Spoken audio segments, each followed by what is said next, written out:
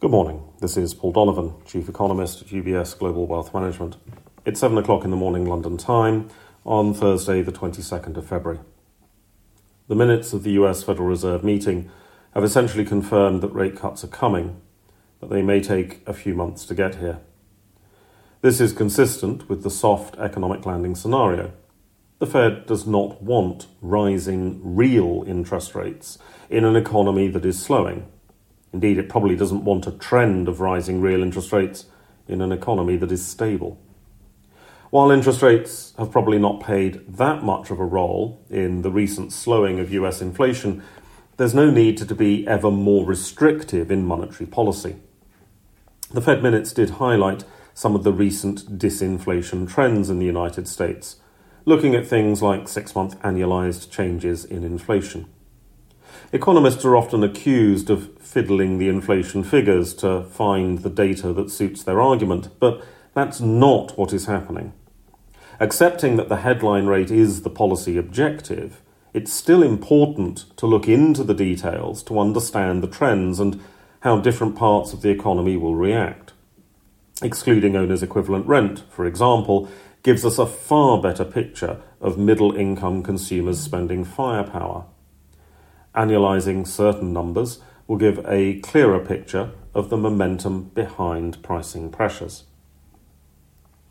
The clarity of the Federal Reserve's minutes may be less replicated in the ECB's account of its policy meeting.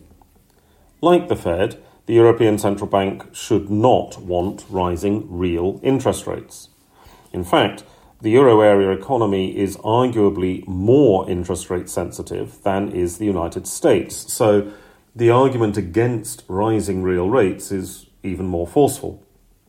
Today's final euro area consumer price inflation data, a non-event for markets, should confirm the disinflationary trends in Europe. While the target for inflation is 2%, any realistic economist would suggest that that produces a target of 1 to 3% as a range. Economics is not precise, and the idea of targeting specifically 2.0% is absurd. Headline inflation, in a practical policy sense, is therefore already on target. However, the ECB's decision-making process raises questions about its agility when it comes to policy changes.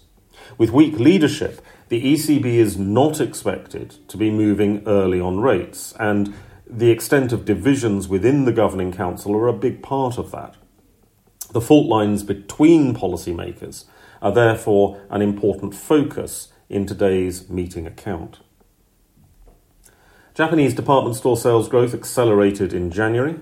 This is not necessarily a great indicator of how consumers spend their money, as the Japanese consumer spending has changed radically in the last few decades. Nonetheless, it's a positive indicator on consumers' willingness to spend. That's somewhat overshadowed by the Japanese equity market closing at a new record high, beating the previous record high of December 1989. In December 1989, Back to the Future 2 was playing across US cinemas, showing, in a somewhat problematic way, a world in 2015 where Japanese corporates were dominant. While the recent performance of the Japanese equity market offers equity strategists the chance to reflect on artificial intelligence and other trends, the experience of December 1989 is a reminder to economists of the dangers of drawing a straight line from the past to the future. China's policymakers have reportedly banned large institutions from reducing equity holdings in the local market at the start and at the end of every trading day. This is, of course, asymmetric. Institutional investors are free to increase equity positions at the start and at the end of every trading day. The policy is similar to the periodic discussions of banning people from selling stocks they don't own, but still allowing people to buy stocks with money they do not have. There is a risk that this encourages the view that rising equity markets are good and falling equity markets are bad. Fairly priced equity markets are good, and distorted equity pricing is bad. That's all for today. Have a good day. UBS Chief Investment Office's investment views are prepared and published by the global wealth management business of UBS AG or its affiliate, UBS. This material has no regard to the specific investment objectives, financial situation, or particular needs of any specific recipient and is published for informational purposes only. As a firm providing wealth management services to clients globally, UBS AG and its subsidiaries offer both investment advisory services and brokerage services. Investment advisory services and brokerage services are separate and distinct, differ in material ways, and are governed by different laws and separate arrangements. In the USA, UBS Financial Services Inc. is a subsidiary of UBS AG and a member of FINRA SIPC. For information, please visit our website at ubs.com/working with us. For a full legal disclaimer applicable to the independent investment views produced by UBS, please visit our website at ubs.com/CIO-disclaimer.